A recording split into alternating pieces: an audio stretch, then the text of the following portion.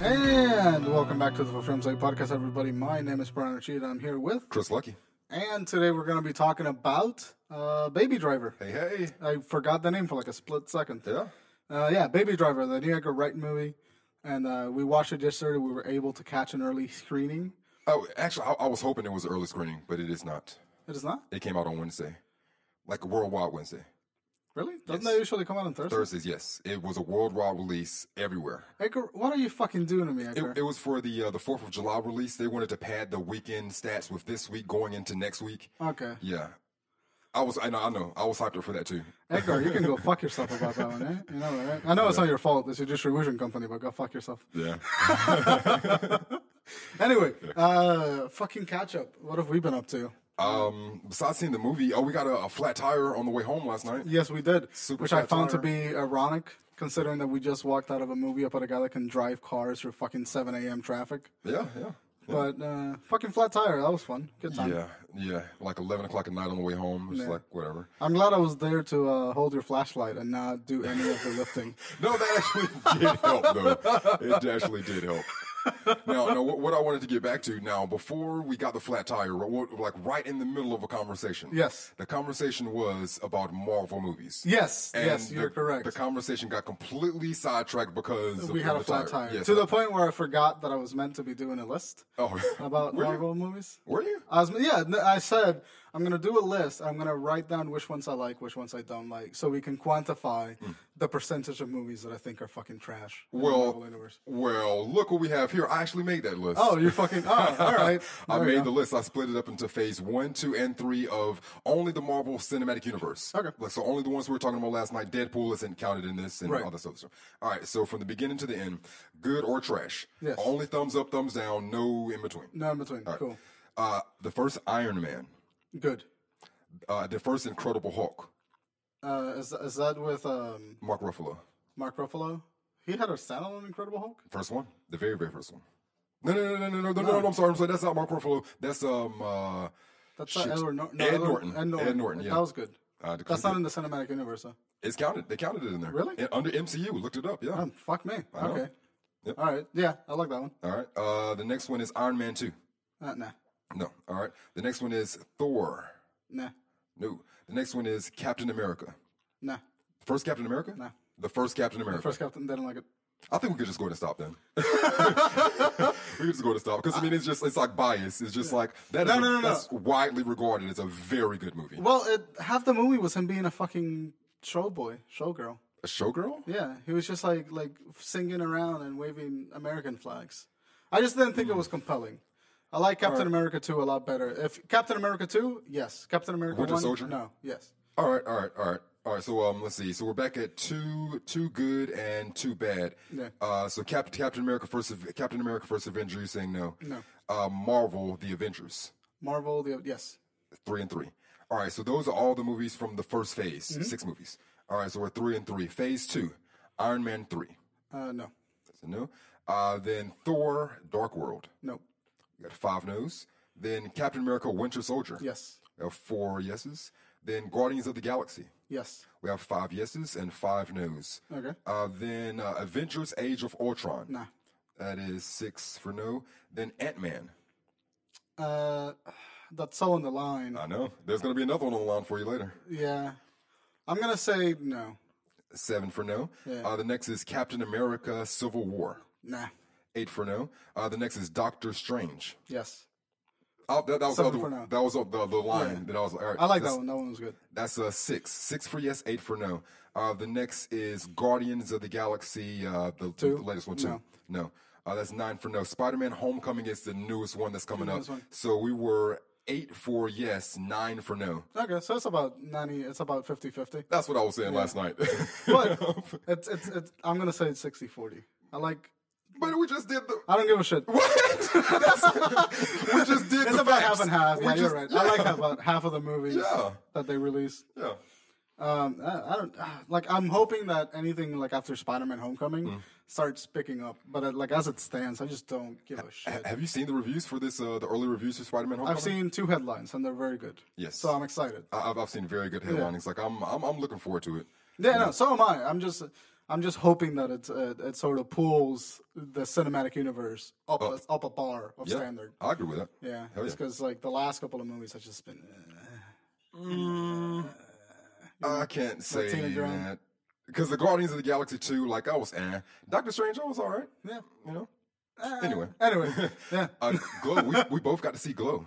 Oh fuck yeah! I'm still not done with the show. Yeah, I'm like 5 episodes in. Mm-hmm. I think it's one of the best TV shows that I've seen, hands down, in the last couple of years. It is really. I'm not a TV guy, so the chances that I get excited for a TV show, it's just slim. And Glow is definitely like a show that I'm excited for. Yeah. And like I just fucking love Mark Maron's character in it. I love Alison Brie. The supporting cast is amazing. Yes. The editing is brilliant. Yes, it is. And it's just fucking good. Yeah. Plus, it's just something about Mark Maron saying lines like, I don't know what that means. Like, it's such a simple sentence, but I will always love it. He has one of my favorite lines. It's like, babies are boring. Yeah. They haven't traveled, they haven't partied, and they have no sense of irony. Nope. Like, you feel like that's a thought that one should explain. When he says it, that's it. That's when you stop. Yeah. You get it. I fucking love Mark Maron. Yeah. I think it's a good show. Yes, it's a really good show. This may be the best show of 2017, the best new show of 2017. Like I said, that doesn't say a whole lot because are we in July yet? Yeah, we're still in June. We're like, well, by the time this comes out. Yeah, we'll be July. Yeah. We're in July now, so we're like halfway through the year. So we still got another half of television, but a phenomenal show. I don't know if this show can make it past 3 seasons yet, the way that I'm looking at it now, but get on the bus. Watch it. Yeah, absolutely. Watch it. It's very, very That might good. be one of those shows that knows very much when it's going to end, and they're not going to drag it. I hope. Opposed to like maybe 3 seasons is the. You would think that, but it's just like with television shows, it's just like when you're just like, hey, we can give you this bag of money, or you can just stop doing the show for your artistic integrity. Yeah. They're going to be like, give me the bag. This is what happens. Yeah, 90% of the time, people just go like, I'll take that bag, please. Yeah. I'll drink my dignity later with the money from that bag. Yeah. But yeah, it's really good. The other thing I watched was I'm Dying Up Here. It's a show produced by Jim Carrey. I'm Dying Up Here? Okay, It's cool. about stand-up comedians. It's they're getting up on stage for the first time and just like what you're experiencing with the crowd just staring you down and just wanting to die on the stage, but just continuing to get back up and do it over and over and over again. Cool. But it's produced by Jim Carrey. It's on Showtime. You can download it on some torrent, I guess. But that's there. It's really good. I didn't even hear about that. Jim Carrey. I fucking miss Jim Carrey. Did you not? Because I announced it on this show. Well, I didn't hear anything. Get off my dick. What is this? Like you're supposed to remember everything that I say. You know how much shit I talk on this microphone? Get off my dick. I miss Jim Carrey. Yeah, I haven't seen a movie on him since Kick-Ass 2, I think, was the last movie I saw from him. Probably so, yeah. Yeah, I miss that guy. Yeah, he's really dope. Anyway, do you know what I've been doing? What have you been doing? Fuck all. I've been doing fuck all. I've been playing Persona. Yeah. Persona 5. I'm like literally at the halfway point of the game. Yeah. And I've got about 70 hours put in the fucking game. Sheesh. Game is fucking long, and it's amazing, Yep. and it made me cry the other day. Fucking Futaba, her storyline, just like, oh my god, it's fucking great. Oh, yeah. And I love that game. I've also been playing a lot of Counter-Strike again. I think I'm gonna get back into like streaming on Twitch and shit. Okay. For Counter-Strike, I think it's such a fun game. Yeah. It's like, do you ever play Call of Duty? Yes, I did. Do you ever play Search and Destroy? Yep. On Call of Duty? It's like that. Okay. But like 5 times more intense. It's just like it does this thing where you go quiet while you're playing and you're like clack clack clack clack clack clack, and then someone kills you and you're like fuck really loudly. I've been doing a lot of that the last few days. Yeah, I feel like there's like there's a nerd community for gaming, but it's like split in half, maybe even in thirds or fourths. I'd say we're in 16s at this point. Okay, yeah, So it's so split up because we were doing the Empire Geeks Back, and there was a while where y'all were talking about video games, and I'm like, I game all the goddamn time. I have no idea what they're talking about. I've never played Final Fantasy, any of those things, and y'all were like so passionate about it, and I was like, I played 2K like yesterday. I whooped everybody's ass. Come at me, but it's just like 2 completely separate, different worlds. Yeah, I'm on the Japanese side of gaming a lot. I love JRPGs and like story-driven games and all that shit. I like swords and big fuck you magic spells. That's what I enjoy in gaming. I like competition and destruction. Oh, there you go. You would probably enjoy Titanfall. Nice. Yeah, I heard about the Titanfall. Yeah, you probably enjoy that. I have the first one if you want to borrow it. That's a good game. The other thing is like the time consumption because like I can't. My ego is.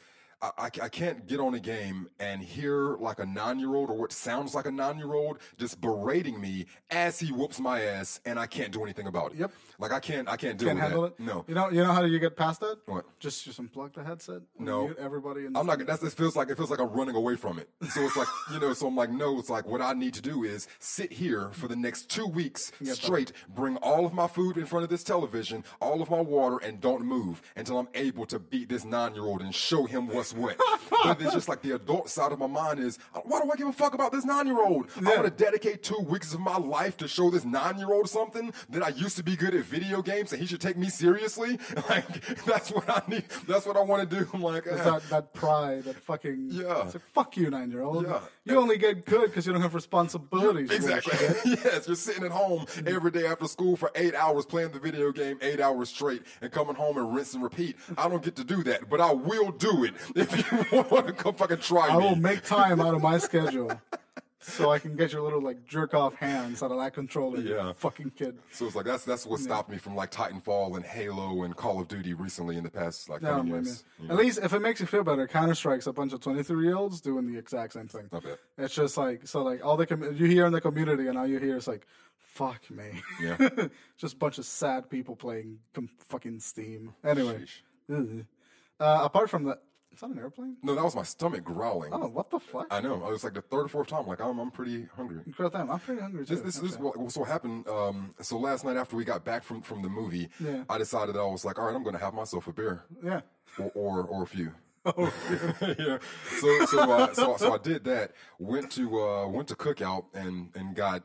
The hate yourself meal. Right, yeah. Got big fuck you burger with like the fucking honey bacon wrap, whatever the fuck. Yep, and some chili cheese fries, double order of that. Then you got to get another side of chicken nuggets because you eat the burger, you're gonna eat the fries, but then what do you eat after the burger and the fries? You eat the chicken nuggets. You got to eat the chicken nuggets. And then nuggets. you're gonna wash it all down with a tasty milkshake. Yes, exactly. With a tasty like peach cobbler, like cherry cobbler milkshake. I got Oreo. I got Oreo. Oh, even better. I got Oreo. It's like the hate factor just went up point and a half. Got a full hate yourself meal. And as I was eating it, I was like, well, before I get like way too drunk and I still have the movie on my mind right now, let me go ahead and write all of my thoughts about this Edgar Wright movie down right now. So I started to do that and pass out at some point. Like I don't remember whatever. So I get up this morning to come do the podcast and I'm like, where the fuck are my keys at? Where are my keys? I'm like, my girlfriend must have took my keys. She has them inside of her car. Maybe she's pissed off because of that flat tire last night. So she decided to take my key. My mind is crazy. Yeah, you are insane. That makes no sense. No, I thought you meant that she took them by mistake because you left them in the car. No, out of spite. Just like where my brain went to. I was like, I drove her car and I got a flat tire, came home. So she decided she would take my keys. So now I'll be without transportation because I'm crazy. Yeah, you are insane. and I hit Brian up. I was like, well, she apparently took my keys, and now I need you to come pick me up. Yada yada yada. So like I'm looking everywhere, trying to retrace my steps from last night. Yeah. Then I remember I was like, oh, the Edgar Wright thing that I was writing down. Went to the computer and my hard drive, thumb drive is connected to my keys, and they're right fucking there. Fucking sitting right there. God damn it. Sitting right there. See, I was fine with knowing that you misplaced your keys. Yep. I'm less fine with knowing that you misplaced them after you put them inside of the fucking computer. In the computer. They're just hanging in the room. Just hanging there. God just damn it. Right I drove halfway to your place. Yeah. And you called me. I found them. Yeah. Gotta turn back, sit here for another 15 minutes while you got here. Because your fucking keys were inside your computer. They were right there. They were right idiot. there. Yes. I mean, I have deserved and earned that sentiment. Deserved and earned that sentiment. Yes. Man, that's that was our night. I mean, we podcasted recently, like. Well, we did last Sunday because we were in the Empire Geeks back. Yeah. So it feels like we've podcasted like 3 times in a row. Yeah, it does. Which is good, I guess. Yeah. We've been doing a lot of work, man. I love this fucking thing. Episode 75, by the way. This is 75. 75. Yeah. Oh. By the time we hit episode 100 in like what 25 weeks. Somewhere around. It's like half a year, dude. Yeah. By the time this year is over, we're gonna hit 100 episodes. Yep. So thank you guys. So, like, holy fuck. Yeah. It's great to look at our stats and knowing that we keep like steadily getting a few numbers every time. Definitely. And it feels good. So thank you guys for that. Really appreciate it. That being said, I got nothing else to do because I've just been sitting around playing Persona and jerking off. So we're going to cut to our body and talk about Baby Driver right now.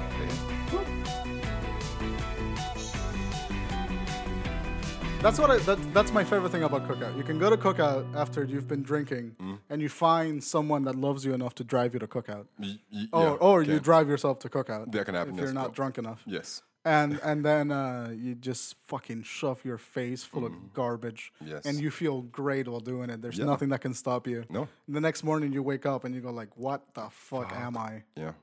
Anyway, welcome back to the For Film's Sake podcast. We're going to talk Baby Driver. So, Chris, give us a rundown. Baby Driver. It's a rated R movie. Came out in 2017. It's a crime film / thriller. 1 hour and 53-minute runtime and listed as a 98% on Rotten Tomatoes. Oh, shit. The rundown is, do you remember when it was 100%? Yeah. I got a whole thing to say after the end of this about Rotten Tomatoes. Okay. The rundown is talented getaway driver Baby relies on the beat of his personal soundtrack to be the best in the game. After meeting the woman of his dreams, he sees a chance to ditch his shady lifestyle and make a clean break. Course into working for a crime boss, Kevin Spacey, Baby must face the music as a doomed heist threatens his life, love, and freedom. Written and directed by Edgar Wright. Did you mean coerced into working with Kevin Spacey? Course into working for a crime boss, Whatever. Kevin Spacey. Yeah, you're right. I don't care enough. What? I don't know if it's wrong enough. It just sounded wrong in my head. Course in working for a crime boss, Kevin Spacey? Go ahead. It's fine. Don't worry about it. I don't know what? Let me see the fucking thing. What? Coerced in working for a crime boss, Kevin Spacey. Coerced. Yes. That's how it's pronounced. You say coerced. Like coerced. You heard like COU or like a film No, course? you're pronouncing it wrong. It's not coerced. It's coerced. Coerced. Coerced. With the H? No, coerced. Coerce. Coerced into. Fuck it. Nope. I want to get into this because because one thing could be like a texture can be coarse. Yeah. And that's COARSE. Yes, and then another thing like you can take a school course like COURSE, and then another thing could be coerce like a hard H, which is you're being made to do something. But that's CLHO. This is COERS. Like this is coerced. Coerced. Coerced. Yeah, it's What's the difference between this one and the one with the H? Like cohort, it's like when you're being manipulated and made to do something. Coerced, I think it means, I don't know the exact definition on the top of my head, but coerce is being manipulated into doing something. Yeah. I think it might be synonyms, but coerce is like being forced to do something. Yeah. Not manipulated, just outright forced to do something. Well, we'll get to this at the bottom of the show. We'll do it. We're learning something, and by damn you, I bet you just learned something too. Yeah, goddamn right. But anyway, is written and directed by Edgar Wright. Ansel Elgort plays Baby. John Bernthal, I guess his name is pronounced, plays Griff. John Hamm plays Buddy. How do you pronounce her name? Eiza Gonzalez? Maybe, let me see. What's that, Eiza? Eiza Gonzalez. Yeah. Yep, she plays Darlin. Yeah. And Eiza Gonzalez plays Darling. Jamie Foxx plays Bats. And Kevin Spacey plays Doc. Goddamn right. That is a great cast. Just in general. I don't know who. I didn't know who Darling was. Eiza Gonzalez. I didn't know who she was. No. I didn't. Is Baby? What the fuck's his name? Angel something. Ansel Elgort. Ansel Elgort. He was in the movie The Fault in Our Stars. Oh really? Yeah. Oh fuck, that's him. Yeah. Huh. He's cool. He's really great. He's nice. I liked him. This is gonna put him on the map for sure. Definitely so. And this movie's fucking. All right, listen. I've been on Edgar Wright's dick for like 2 years now, maybe more. Oh, yeah. Ever since I watched Shaun of the Dead, and I just fucking love that man. He's a great filmmaker, and in my eyes, there's very little he can do to make a bad movie in terms of like pure skill and attention to detail that he does. Okay. This movie is no fucking exception. This movie is gorgeously filmed, masterfully edited, and the soundtrack is just amazing, and it all feels like one cohesive piece. Definitely. There's no movie and soundtrack. It's or there's no movie or soundtrack. It's movie and soundtrack. It's visuals and audio. It's fucking funny lines and great physical comedy. It's an Edgar Wright movie at its core, and I fucking love it. And this is the first thing I want to say is like the opening of this movie. First of all, spoilers, I guess. Right. I guess it's valid because the movie just came out. Yeah, so spoilers. Definitely. But the opening of the movie is like that's how you open a fucking movie. You know, you give us what the character's about, what he needs, and then you just give us like crazy, like sexy visuals, and that's how you open a fucking action movie. Yes. And I love this movie. I really did like it. I liked it. I definitely liked it.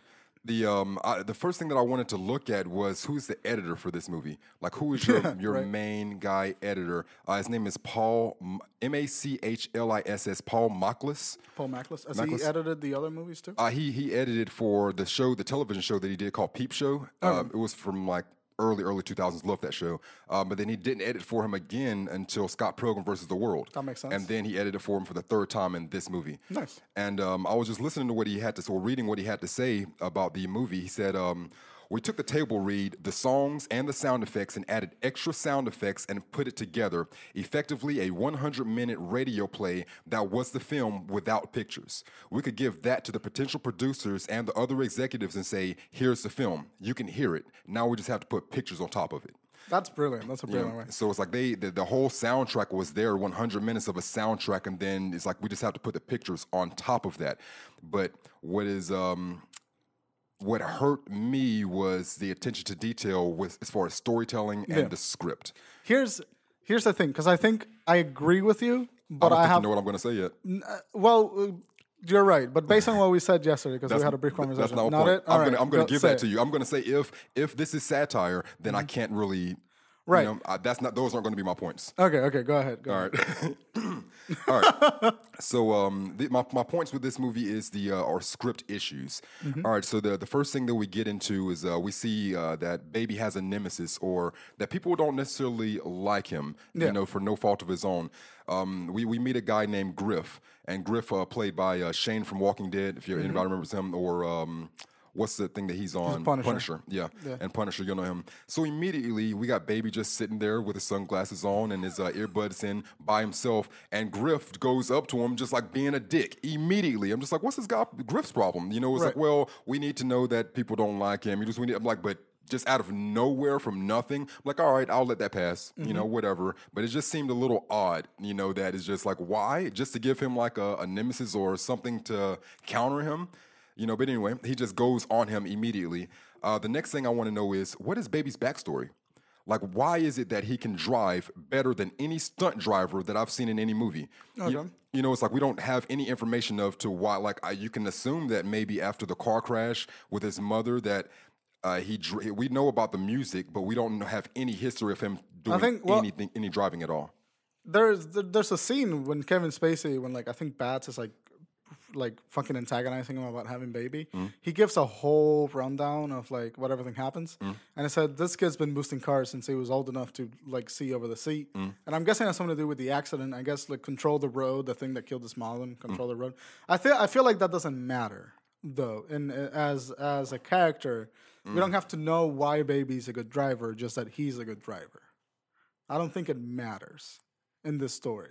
If it was a more in-depth story, I would have been, okay, it matters. Yeah. But I really don't think it matters for the sake of this particular story. I mean, if I want to look at the story, I'll have to break it down another level. Then it's just okay. This story is not supposed to have depth. You know, then I have to look at it a little differently. Well, if you're saying that it doesn't matter and that depth doesn't matter so much for this movie, then it's like I have to like look at it as just like popcorn movie. Well, I think it is meant to be a popcorn movie. It's just meant to be a good, fantastically edited popcorn movie. I don't think it's meant to be. First of all, I have said before that I think the intention of this movie is to satirize what we know as a summer blockbuster movie. Yes, I think that's the actual intention of the movie. By doing so, I think that we don't need to know a lot of information about the main character.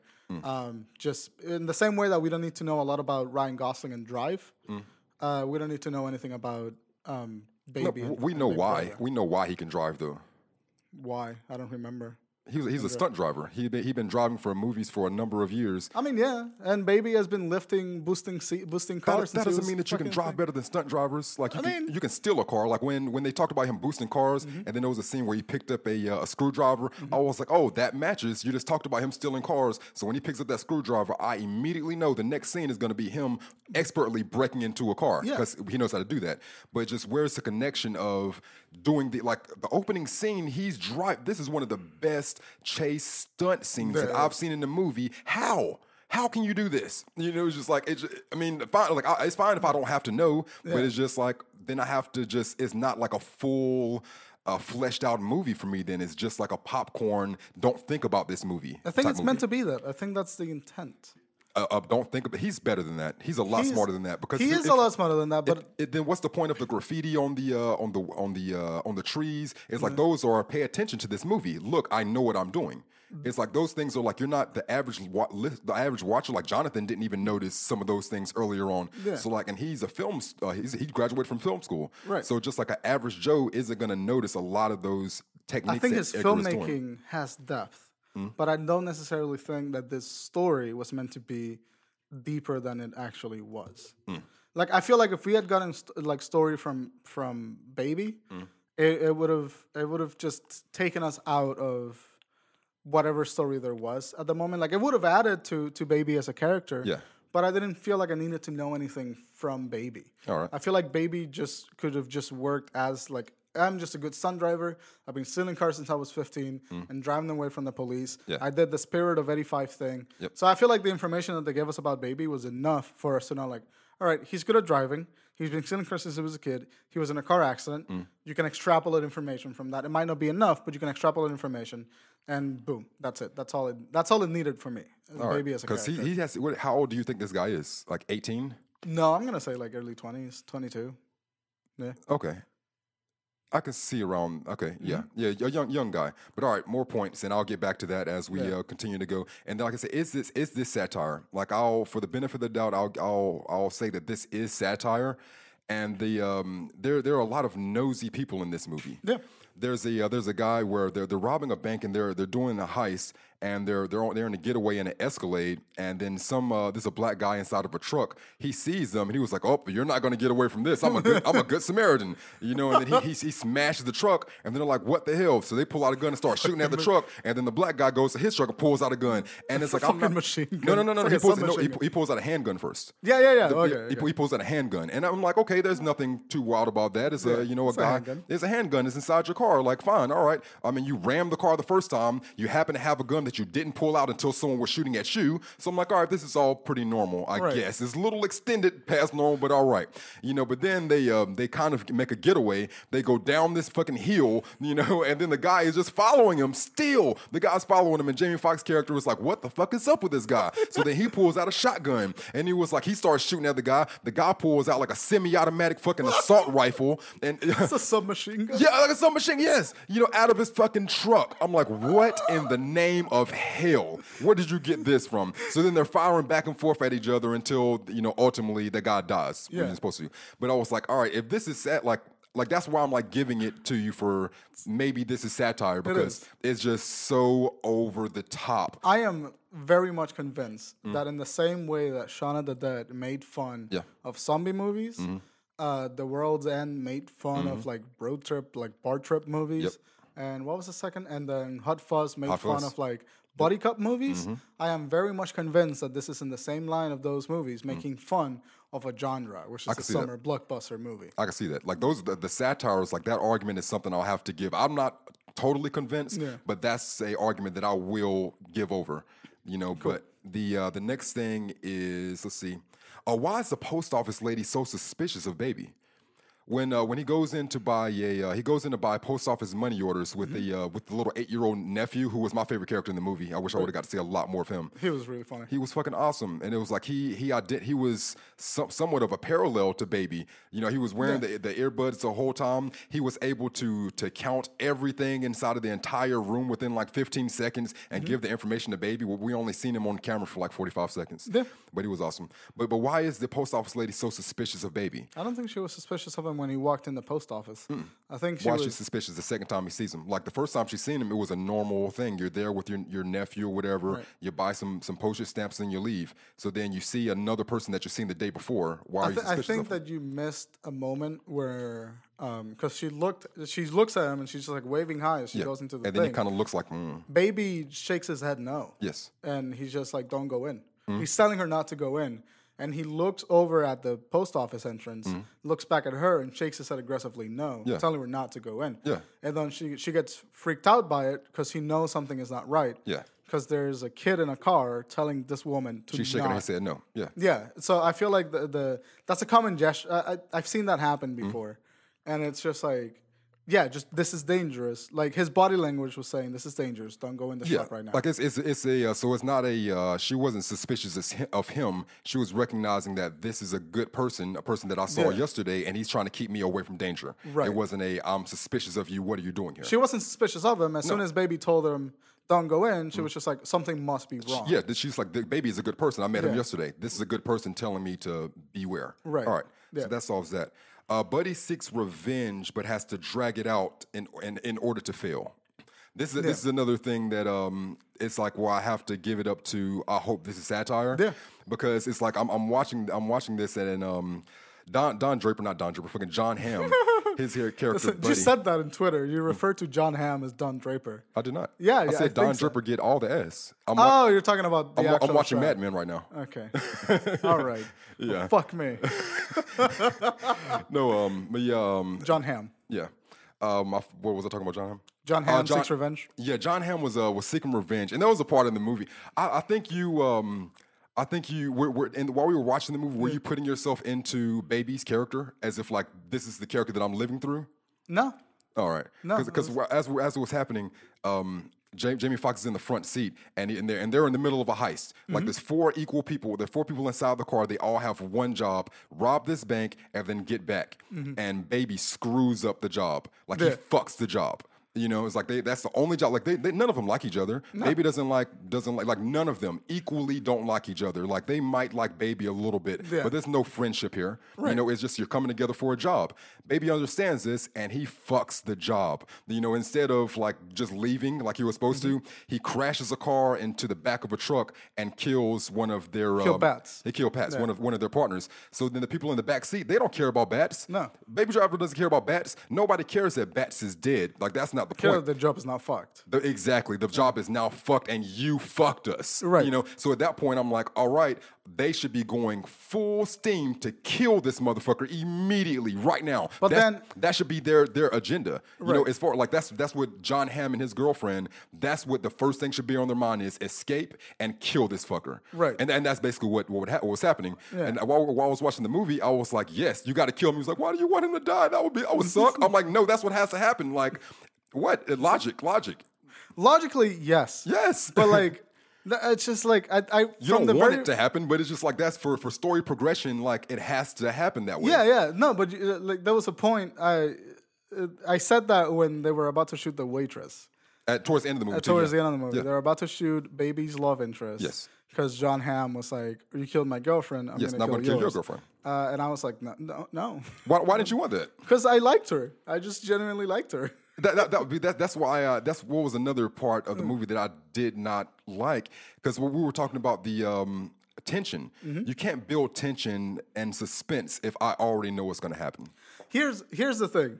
I agree that you cannot do that, right? But going back to like when Baby fucked the job, Bats dies but gets impaled by. That was surprising. I didn't expect that to happen when it happened. Yeah. I knew that something. Here's what I knew that was going to happen. You know he's going to die. No, yes. I knew that was going to happen the way it happened.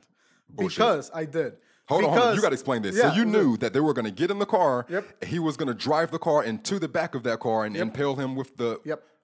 How? They show 4 shots of those metal poles. They did? The whole time that Baby's in that car.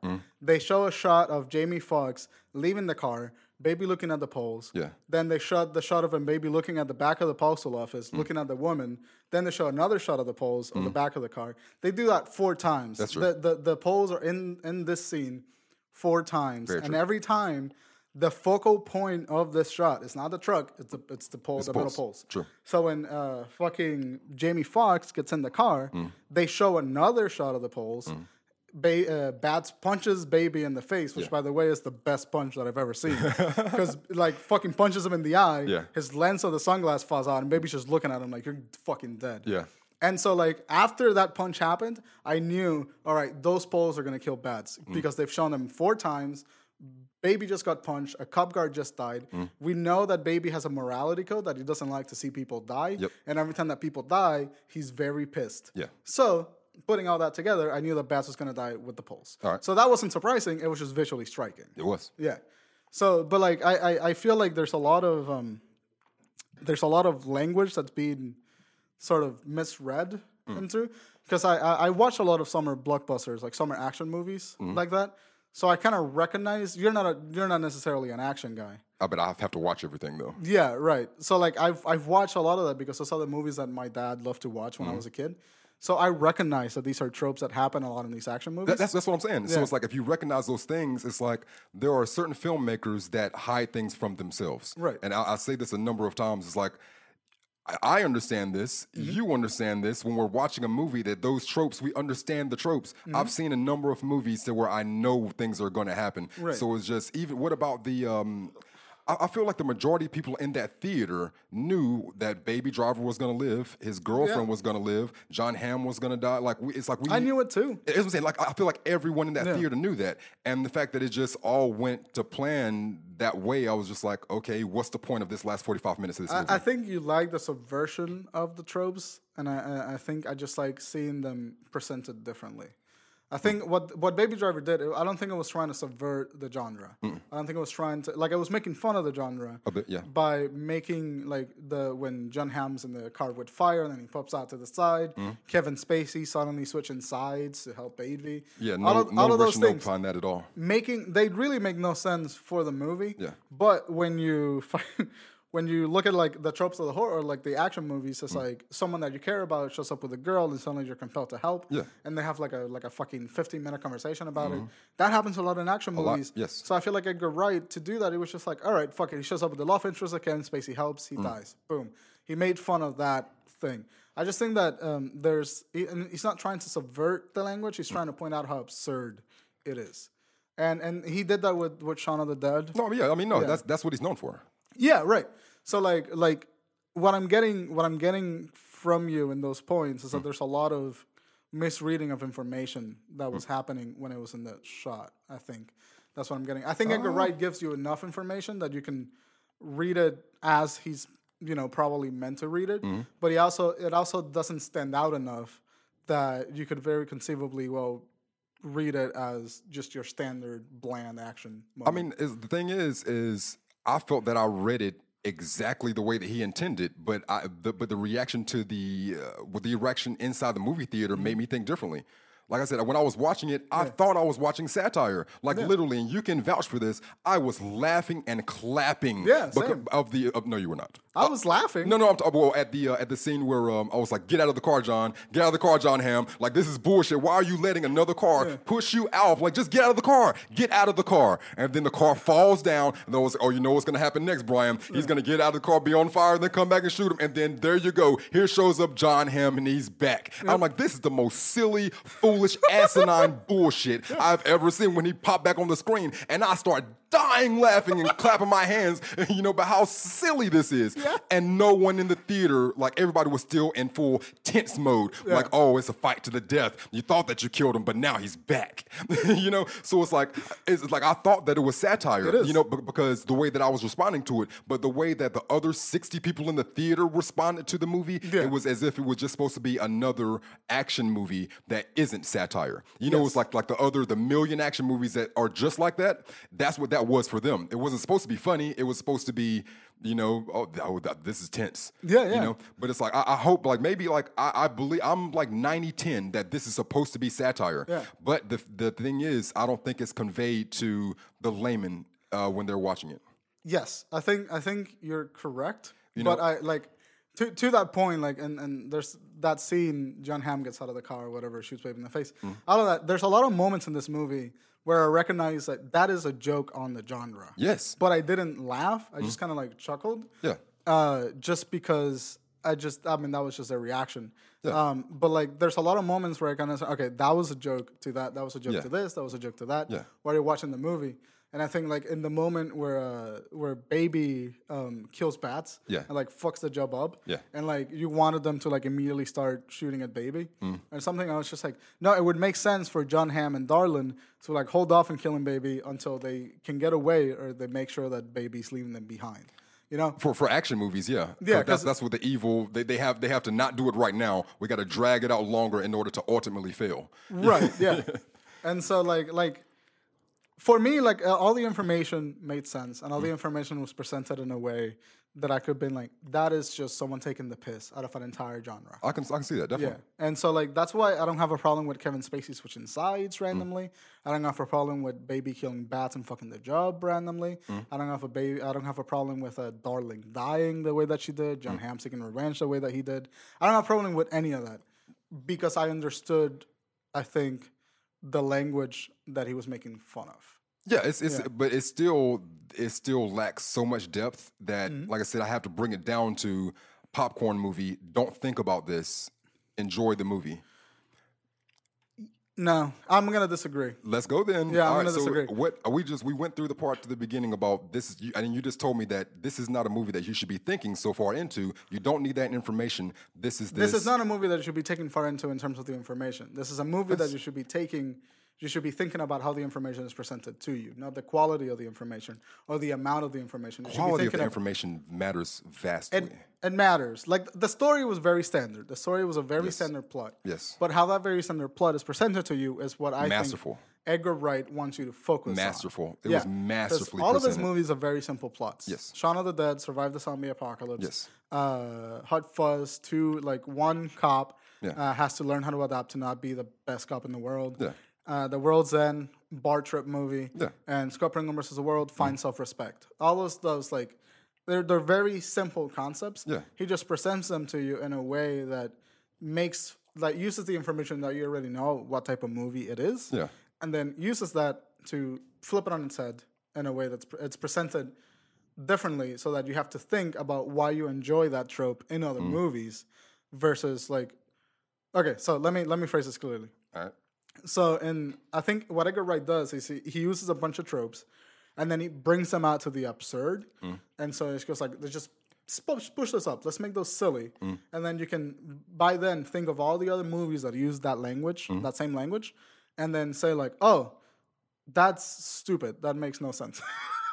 And then you laugh at it, you're in the joke, and then you understand more clearly the language that these movies are made with. I think Edgar Wright... I agree with that. Like we're kind of saying the same thing, but I'm just pointing out the negative things. Yeah. Because like it's like saying LeBron James, you can dunk on everybody. Let's pay attention to those dunks. He's dunking better than anybody else. And I'm saying, but can you see his dribbles? Like, his dribbles aren't that good. That's not what it's about. This is a slam dunk contest. Look at him dunk. I'm like, but look at him dribbling up to it. It's like I'm looking at all the other things that aren't necessarily great in the movie, but those aren't the things that he was focusing on or trying to get you to pay attention to.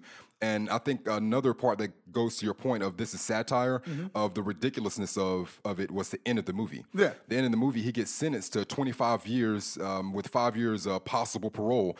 And after his jail time, which we just do a speeded up montage, he gets out of jail looking like the exact same age. The exact same age. You know, so it's just like that, the silliness of that makes me believe that it is a satire, because why else would you have someone go in looking like they're 18 years old and get out looking like they're 18 years old? You know? No, I totally get it. I think what I'm saying is that while you're pointing out the negatives, which are definitely right to point out, but I'm just saying that I don't think that the movie should be reduced to a popcorn flick movie. Just because the story doesn't have the depth that it needs, because the depth of the movie comes in another angle, which is the language in which, the cinematic language in which the movie is made with. That's what elevates this movie above popcorn flick to me. The story might not be the best thing. It's quite simple. It's not presented any differently. It's just brought up to absurd levels.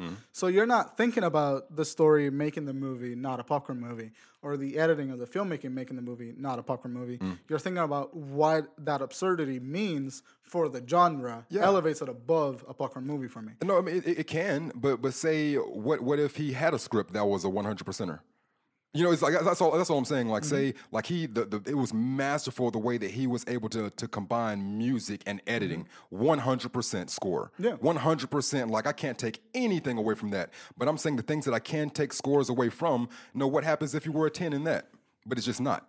Yeah, no, I know what you're saying. I think it's like nothing's going to be perfect. I'm just taking the points away from the things that he didn't put. And I agree. I agree that those points shouldn't be there for storytelling or whatever. Yeah. But what I'm saying is that I don't think you said the movie at that point you have to like lower the movie down to a popcorn flick. Somewhat, yeah. What I'm saying is that I disagree with that sentiment of putting the movie below a popcorn flick. What does popcorn flick mean to you? Something to shut your brain off and just watch. Yes. But that's not what this movie's about. I don't think I can do that with this movie. What do you have to think about in that movie? Because the whole time I'm thinking about the movie, I'm just thinking, it's like, why is that joke funny? Why is that trope funny? Why is that happening? Why did they choose to make this choice? Why did that make me laugh? And I think that's what I'm saying. The comedy. But it's funny because it's just like everything you've seen your entire life. No, I think it's a little bit of meta comedy. It's not funny because it's like everything I've seen in my entire life. It's funny because it's exaggerating what I've seen. Yes. Life. Okay. Yeah. Your nostalgia, pumped up a few notches. It's not nostalgia. It's just like, what is he saying about the genre? Is what I'm thinking when I watch this movie. What is he saying about the summer blockbuster movie? What is he saying about the protagonist-driven action movie? What is he saying about car chase movies? What is he saying about like foot chases when he makes a joke while there's where baby's getting chased by John Hamm? What is he saying about revenge plots in movies? What is he saying about love interests in movies? What is he saying about all of that? I think that's what I'm thinking of in the level. Like, if I'm watching what's a dumb action movie? If I'm watching anything by Jason Statham, okay, I'm not gonna be thinking any of that.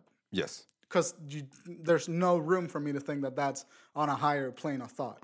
When I'm watching Baby Driver, I think, okay, he made that specific choice because it's contrasting something that's ridiculous in the genre, and he's pointing it out. Why is that fun? Why did that make me laugh then? Is it because I understand the joke that he's making, or is it because subconsciously I know that the genre that he's working in is sort of been reduced to the same things over and over again, and he's making fun of that? That's where I think the depth of this movie comes from. I don't think the depth of the movies comes from anything within the movie. It comes from like the meta cinematic language that the movie has. And that's what Edgar Wright is particularly, it's why I love Edgar Wright. Because every movie that he makes, there's a sort of cinematic language that exists within the movie, and there's a sort of meta cinematic language that exists with what he's saying about the genre that those movies are in, and why he made the choices that he made. Yeah. So like popcorn flick, no. Bland story, yes. Weird script choices, yes. But I wouldn't say that lowers a movie down to the popcorn flick. I can agree. I can agree with that. I can agree. Yeah, there you go. Let's see. We had a few quotes in there. Let's see.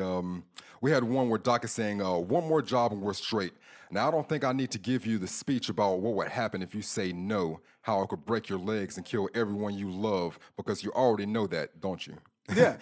So yeah, it's like we get a lot of the things to where you can really identify what this movie is, and I think it's just, it comes down to personal preference at that point of so like you like that what he's doing there, and for my personal taste, it has nothing to do with how I'm gonna rate the movie, because it's personal. What I do like and what I don't like. I'm more than you hit the nail on the head, more subversive. I prefer to undermine something rather than to point the mirror at it. Right. And I was having a conversation with someone about comedy and why comedy works. Her name's Jessica. She's awesome. And we're having a conversation about that. And me and her have a similar sense of humor that, like Monty Python, they really turn the mirror at society and they exaggerate a thing, and then that's why you laugh at it, because you're like, that's fucking stupid. Or when Mark Maron does a bit about trying to hit on his vet. Yeah. And that social situation escalates to the point where it would never escalate in real life. But it's a logical exaggeration, and you can then identify that and put it into whatever social situation you're in. Edgar Wright does that for the genre of movies he's working in. And I think it's a fascinating look at cinema by maybe you're not working with the best script, you're not working with the best the best storyline or subplots. Yeah. But what you're working with, you elevate that to a point where people have to think about it Yeah. a little bit differently because you're making fun of the language that the thing is using. Oh, yeah. And so, like, that's why I love Edgar Wright. I don't necessarily think that Shaun of the Dead has a great plot or Hot Fuzz even has a great plot. No, I love him for his editing. I would think that you're on that boat as well. I'm on the boat for editing, but I'm also on the boat of Edgar Wright making fun of cinematic language that has been developed over the years. Okay. And that's why especially me, that's why I go watch his movies. Because if I don't understand a cinematic language for, like, let's say zombie movies, I can watch Shaun of the Dead and I can extrapolate all the exaggerations and go like, oh, I see that in Day of the Dead. I see that in 20 Weeks Later. I see that in World War Z. Yeah. And then he sort of bridges the gap of understanding by exaggerating those things. And I think that's why I admire him as a filmmaker. Okay. Yeah. I can definitely see that. I can see that because it's like I like his movies, but it wasn't because of the satire and the farce. Right. Like all the information that is here is like it's basically like I recognize those things too. I think a lot of people recognize those things, and you just made a movie, and now I can see my thoughts, from all those different things. And mostly, like I said, personal preference. I like it when you take something and make it new, but instead, But anyway, it's a very, very good. He's very good at what he does. There's another one that was a really nice scene. Eddie No-Nos is saying that he's like, I said Michael Myers. And Jada's like, this is Mike Myers. And Bass is like, it should have been the Halloween mask. He's like, this is a Halloween mask. No, the killer dude from Halloween. Oh, you mean Jason? They tell him to get the Mike Myers Halloween mask to Michael Myers, and he comes back with like the spy who shagged me. Yeah. It was pretty hilarious. And what else? Bat says, this is the one they say to listen to the music all the time, right? Mm-hmm. And Griffith's like, I mean, is he retarded? And Doc says, retarded means slow. Was he slow? and this is one of the better parts of the movie too, because how the music is integrated so seamlessly into the movie. Right. He takes the retarded means slow. Retarded meaning slow? Was he slow? He takes that and puts it into like a hip hop mashup song. Yeah, and it was really fun. It's after I walked out of the theater, I was like, this movie has kicked in the door for summer blockbusters and set the bar for every movie coming out this summer. Yep. It really has. And isn't that a beautiful thing when the movie that set the bar for that genre is also making fun of that genre? Well, not setting the bar for that genre. It's setting the bar for summer blockbusters in general. I mean, summer blockbusters tend to be They can be action. They tend to be action-y. Unless it's Lord of the Rings or Harry Potter. Or did those come out in summers? Yeah, some of them did. Something like Harry Potter came out in October-ish. Lord of the Rings, some of them came out in summer, though. Okay. I mean, I'm just saying. The action thing, the summer blockbuster. You're right. You are right. But I'm just saying they're not always. Yeah. I'm not saying no. I said tend. That's a key word. Tend to be, meaning that there is a pattern. You said that the second time. I don't know if you said it the first time. I'm pretty sure I said it the first. It's recorded. We'll find out. The people listening know. Just push back like a few seconds here. We'll find out. The movie as itself, as a movie. Yeah. I think yes, you're right. Script, could have been better. Some choices were weird. But I had no problem with the tone of the movie. The tone of the movie was consistent the entire way through. Yeah.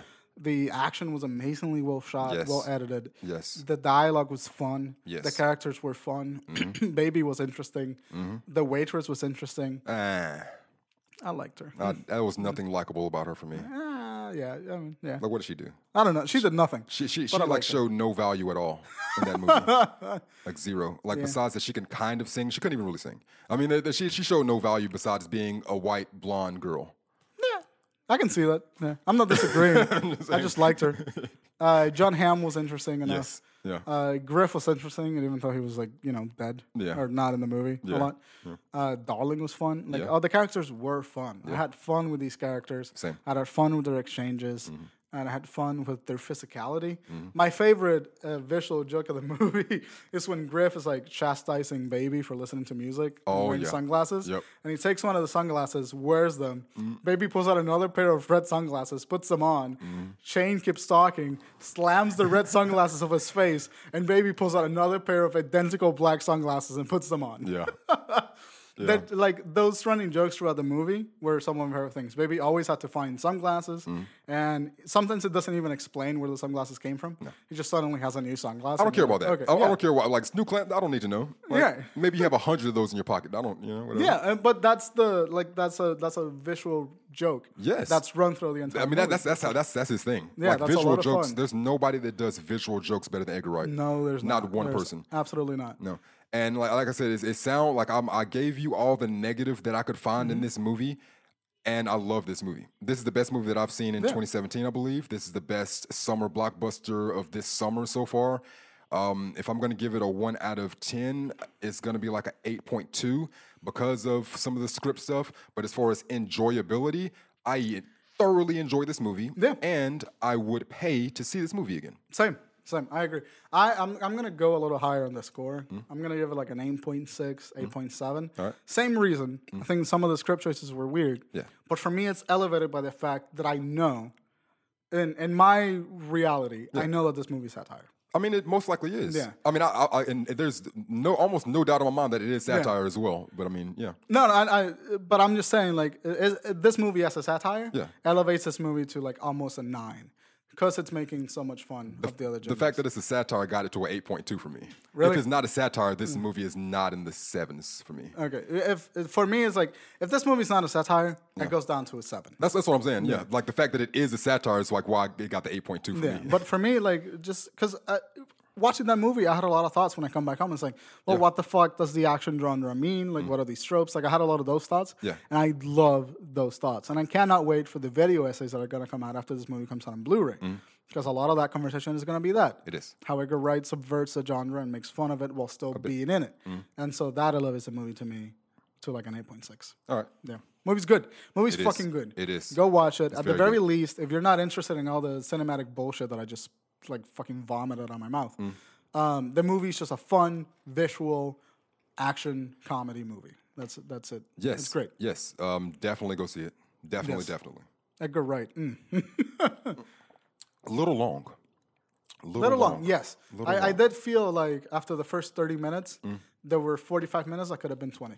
Yes. Like, I try to check my phone between acts. Yeah. I was like, all right, this is the end of Act 1, so can I get to Act 2 so I can see what's happening? I'm like, all right, we're in the end of Act 2, so let's finish this movie. Yeah. And at that point, I'm just like, all right, come get it moving.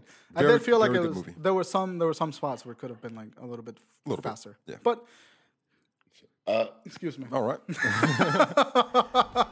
That just happened. We're going to cut it. We're going to talk about television and movie premieres.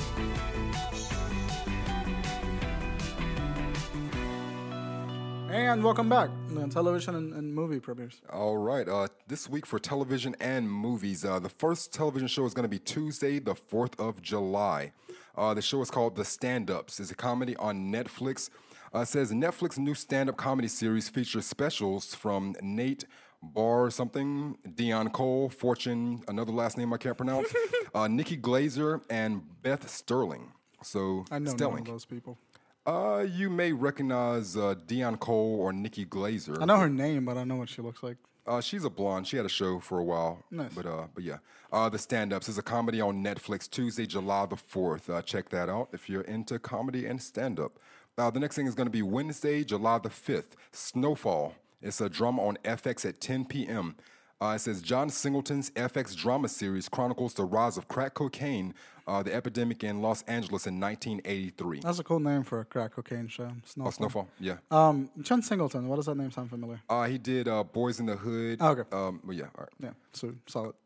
John Singleton. So he's into television now, and they're gonna show the rise of crack cocaine in Los Angeles in 1983. Cool. So a lot of high hopes for this television show. The next thing is going to be Saturday, July the 8th. Tour de Pharmacy. It's a comedy on HBO at 10 p.m. It says Adam Sandberg follows his 2015 sports mockumentary 7 Days in Hell with another HBO original film, this time set in the world of professional cycling. Join Sandberg in the cast are John Cena, Maya Rudolph, Will Forte, Orlando Bloom, J.J. Abrams, Mike Tyson, and Lance Armstrong. That should be fun. Oh, yeah. Documentaries are kind of dope. Yeah, they are. Hell yeah. Let's see. The next thing is going to be Sunday, July the 9th, is The Defiant Ones. The Defiant Ones is a documentary on HBO at 9 p.m. Okay. Not sure what that is, actually. The Yeah. Defiant ones. They got to give me some more information. And last and not least... I like that marketing strategy. The Defiant ones. Fuck it. Watch it or not. We don't give a shit. You're defiant about this shit. Not going to give you more information. It's a new HBO show, so it's like you have to believe that it's something, but I'm not sure what that is. I mean, there's a lot of HBO shows that I couldn't give a shit about. You don't watch shows, though. I mean, you're not wrong. Like, I have to watch all of them. What if I go sit down with somebody and they say, hey, have you seen that new television show so-and-so and so-and-so? And I'm like, no. And then the conversation stops. Yeah, that's true. Mm-hmm. You know what I do when that happens? I leave. Yeah, no. No. I think it might be part of ego still for me, to where it's like, for me, it's like if I don't have information about the subject, then I will not participate in the conversation. Right. So I don't like to sit somewhere quietly. So that means I have to have as much information as possible so I can participate all the time. See, I'm perfectly fine with just asking, like, no, what's that what about? And then just listening for 15 minutes about what the show's about. No, you can listen to what it's about, but then that's kind of boring as well. I mean, yeah, but... You don't want to hear me talk about fucking television shows that I watch that you're not going to watch. I mean, it's a fun conversation sometimes. Like, some of those sound interesting. I'm just not going to watch You're not going to watch it, though. Just like it's a waste of time. Anyway, whatever. All right, the first movie that... Oh, no, there's one more television show. Is Monday, July the 10th. Funny How. Funny like a clown? Funny How. Think I'm funny? Think I'm fucking funny? Yeah. That's the name of the show is Funny How. It's a talk comedy show on Viceland at 11:30 p.m. That should be. I love Viceland. Viceland is getting there for me. Yeah. Like I've been following them since they were a YouTube channel, and I loved like Ellen Page's stuff on it, and it was great.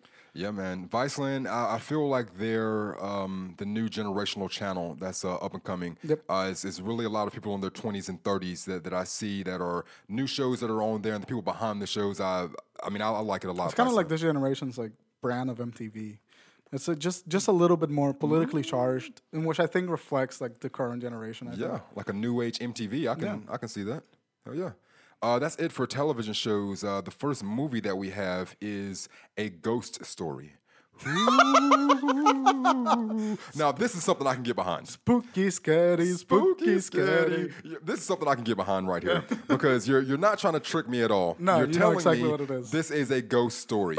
So when I go there, I expect to get a ghost story, and that's it. Like you can just give me all the tropes, everything is just like whatever. Told me in the title. This is a ghost story. It's like a goddamn ghost story. It's a rated R, 87-minute runtime, right in my wheelhouse. It's a drama, fantasy, romance, 89 Metascore. Real quick, because I said that Metascore thing. Fuck Rotten Tomatoes. Yeah, absolutely. They're done. They're done. They're done. No.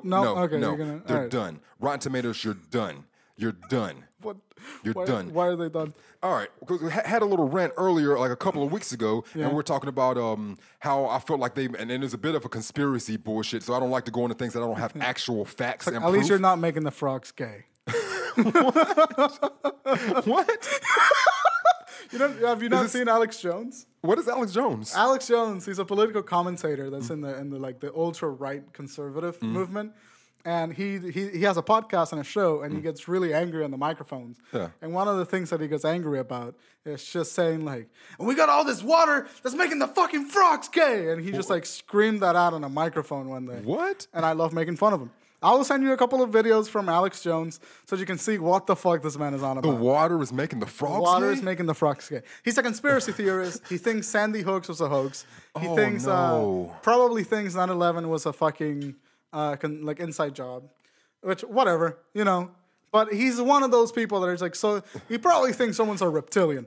I mean, this is the thing. This is the thing. Like, I believe I side with a lot of conspiracies, but I don't publicly acknowledge any of that because I have no proof. Yeah. So it's like I might believe that 9/11 might have been an inside job. I might believe a lot of like things that I can't prove. But if you ask me, is this true? I'm going to say, no, you're full of shit. Where's your proof? Show me the proof. Well, this is the kind of guy that says he has proof. And he just goes on a show and he just rambles about snowflakes and the gay agenda and how like they're putting stuff in the water that makes the fucking frogs gay. Like, that sounds great. That sounds fun. It is the most sad way to laugh. Like, if you can just make frogs gay with water, I mean, Wow. But hold on, but Rotten Tomatoes. But Rotten fucking Tomatoes. Rotten Tomatoes. Yeah. All right, so we were talking about this a couple of weeks ago because I'm like, I was feeling like they were kind of in cahoots with some of these production companies because what you're putting out a movie like a Wonder Woman, and then you're saying, or Logan, you're saying this is 100% on Rotten Tomatoes, one of the best ratings you're ever going to see from a superhero movie ever. Then the movie comes out, and then slowly we go from 100% to 98%, 97, 95. Sometimes it goes as far as I'm going to go back to like a 70. That's tough. I haven't seen that, but it's just like, but yeah, it does go down. And like you said, like you pointed out the first time I brought this up, I mean, all the critics haven't seen the movie at the time, so maybe 100 critics seen it and gave it 100, and then 1,000 critics seen it within a week, and then it went down a little bit. But there should be no reason for there to be that big of a disparity. There shouldn't, I agree. If you have the people that are working there that are getting the early reviews, that's my issue. The people that are early reviewing these movies and giving them 95 and higher only to bring them down a notch. This is like the 4th or 5th movie I've seen from Rotten Tomatoes that has told me that the movie is 95 or above. And this is a recent occurrence too. Yes. Like that hasn't been happening for like a year. No, within like 4 months, 6 months or so. Because we saw it with Get Out was the first one. Get Out. There we go. Yeah. Perfect example. 100% on Rotten Tomatoes. And it's a movie made by a black director, black writer. I'm a black guy. I want to support everything that he does. Yeah. But 100%, man? 100%? You know? And to the point where like when Get Out came out, I was surprised that I got 100%. And now I'm not surprised anymore. Yes. When a movie gets 100%. Yeah. Which is how often it's been happening since Get Out came out. Yeah. So I think there's some truth to it. Yeah. What I think is happening is that the critics gave this movie like outlandish scores. And then user reviews start coming in, and like actual critic reviews start coming in that are not affiliated with Rotten Tomatoes. And I think that's what's creating the score disparity. I mean, there's 2 different scores though. Like they have the user score and the critic score. So it's not like one score blends into the 70%? Because the certified freshness can only be from actual critics. Okay, so when you see 80% on a movie, is that just like critic score? The critic score, the tomato score. You have to go to Rotten Tomatoes and click, and then it'll say the critic score, then right beside it in blue, it'll say the user score. Okay, cool. Yeah. So yeah, I'm guessing like critics just like see the movie like actual critics, and then they rate it what they actually think it's rated, and that brings down the score. Yeah. Yeah, but it seems like if it's the people that's working directly at Rotten Tomatoes because you're seeing the movie before everyone else. Yeah, they get the reviews like 2 weeks beforehand. Like 2 weeks beforehand. So and it's the same group of people. You know, it's the same group there that are seeing these movies a couple of weeks ahead of time and rating them so freaking astronomically high and it's undeserving. No. I mean, like I said, Get Out is undeserving. I love the movie. It's undeserving. Yeah. Wonder Woman is undeserving. Fucking Logan, undeserving. This movie, Baby Driver, undeserving. No, and all of these movies are very good. Yeah. Very good. Like, I will watch any of those movies I just named again. Yeah. Straight up would. But none of those movies I named are movies in 30 years from now, I'm going to say are 98 on overall. Yeah. Like, they're none of those are 98% perfect. They're not even 95% perfect. Like, I mean, at best, those movies are 90%, 91%, 92% at best. It's just getting ridiculous to me. This is part of the conversation of why I hate critics and reviews. Because I feel like critics, first of all, critics don't know what the fuck they're talking about. How many of those critics do you think actually went to, like, all right, we're kind of sucking a little dick here now. Yeah. But how many of those critics do you think actually have like a video production degree or editing degree or a screenwriting degree? I don't think of very many. You know, and that's what I'm saying. Like you may be, and I hate to sound this douchey because it sounds very high and mighty and douchey, but it's just that's what we literally went to school for, like to study. We studied it, you know. It's like not only we study it in school, like it consumes a large part of our lives. Yeah. But I mean, just say that. Say you take those years away from school. It's like I was consumed with storytelling in movies before school, but being in school is just like and having teachers that have been working so closely that now I can recognize things quicker, or I can recognize things that I wouldn't have noticed before. Yeah. You know, it just brought so many different things into it. So. It's just weird to me. Like it seems like a lot of these critics don't know what to look for. Yes, what I'm trying to say. This is my problem with mainstream movie reviews in places like the AV Club, places like even like CLT.org or Culture. Sorry, that's the name of the website. Creative Loafing, all those things. Yeah, these people have very valid points. Yeah, but it's just like they're not. The movie reviews are focused only with like 2 parts of the movie. Yeah, they're like, is the story good? and did I care about the story? Yeah. It's just like, you could have not cared about the story. Don't matter if you care about the story. But you could have recognized that the elements of the story are quite good. Yes. I can't think of a movie that I think the script is good, but the thing is garbage. Arrival. I think the script for Arrival is not great. Ooh. But I think the movie is amazing. Okay. I think that someone in the translation of script from movie, that movie did very well. All right. But the script, if you read it, it's not a great script. It's not particularly interesting. It's pretty bland. You mean the script without the movie, or the way that the screenplay was just like actually shown on the screen? Like if I had to read the script, because a lot of the time the script isn't what we see. I've read the script and I've watched the movie, and I think that some of the things did translate, some of the things didn't translate. Yeah. But like, there's nothing very impressive in that story apart from good conversation and good dialogue. But I don't think that translates. What am I saying? Let me get my thoughts. All right. I think that Arrival is one of those movies where like a particular element of it doesn't look good by itself, but the movie as a whole is great. And if you can't identify the pieces of a movie that compose the whole thing, if you can't break that down, I don't think you should have any business critiquing movies. That's what I'm saying. I agree with that. Because Baby Driver in itself, I recognize the script isn't good, but if I was just judging it by the script, it would not be a good movie. It would not. It would be a 4 or something. Yeah. But if I'm recognizing it by, okay, this is put together. Yep. The script translates to this. Yep. The script translates to this other thing. I can recognize this movie is actually quite good, despite the fact that the script isn't. Yeah. And I think like a lot of movie critics don't have the capacity to do that, which is why I hate movie reviews. It's why I hate reading movie reviews, and that's why I will always fucking fight for better movie reviews. I don't like movie reviews as they are. And every time I write a movie review, I made a conscious choice to give you what you need from the movie review. This movie is good because of this.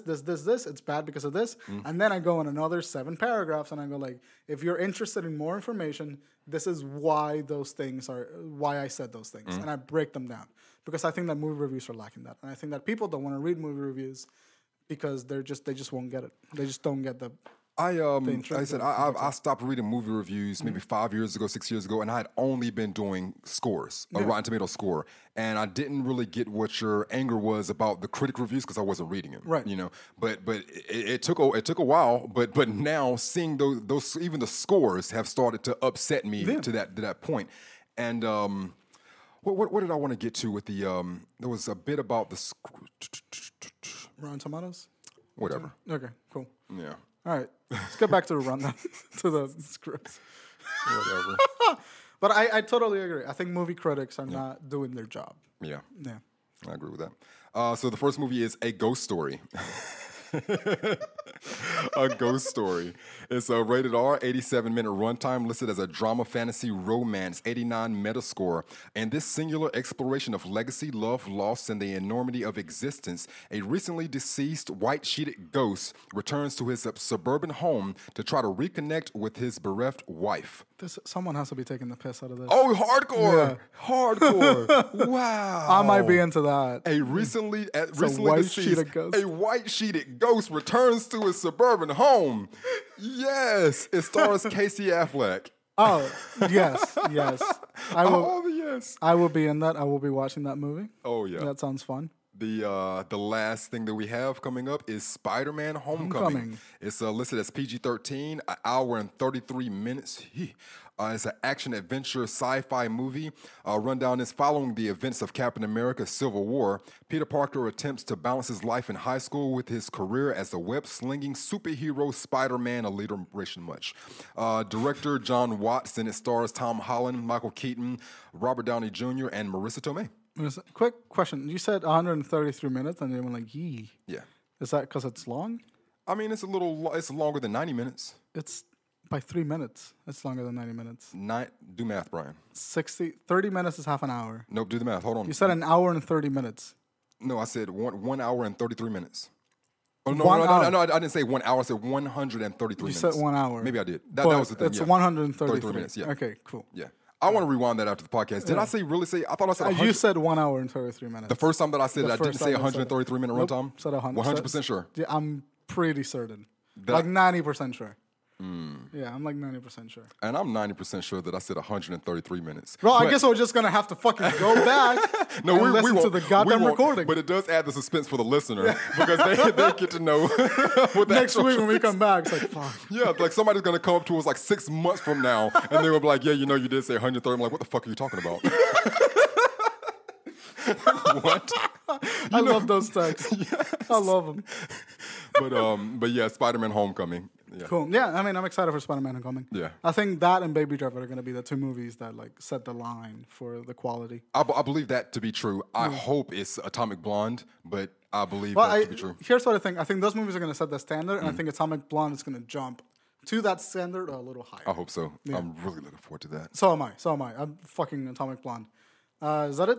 I think that's it. I mean, we're awesome, so. Cool. Hell yeah, we are. So you can find our awesomeness on Twitter, _FFS Podcast, on Facebook at the FFS Podcast. Yes. We are in Stitcher, SoundCloud, iTunes, Podcast app, and Google Play Music, under the name For Film's Sake. And you can find my personal Twitter at Brian Archilla. And Chris? Mine is THA_VONZ The Vons. Hey. And that's it. Thank you guys for watching. And we'll be back next week. Cheers.